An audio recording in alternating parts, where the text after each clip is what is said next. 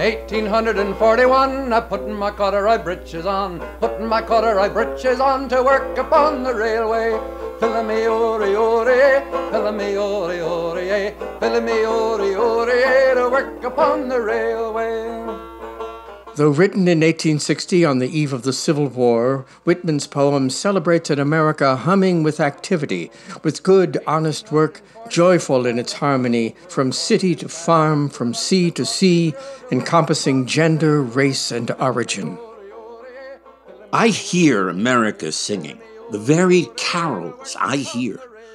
Those of mechanics, each one singing his as it should be, blithe and strong.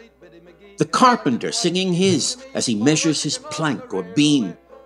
The mason singing his as he makes ready for work or leaves off work. The boatman singing what belongs to him in his boat. The deckhand singing on the steamboat deck. The shoemaker singing as he sits on his bench. The hatter singing as he stands. The woodcutter's song. The plowboy's on his way in the morning or at the noon intermission or at sundown. The delicious singing of the mother or of the young wife at work or of the girl sewing or washing, each singing what belongs to her and to none else. The day what belongs to the day.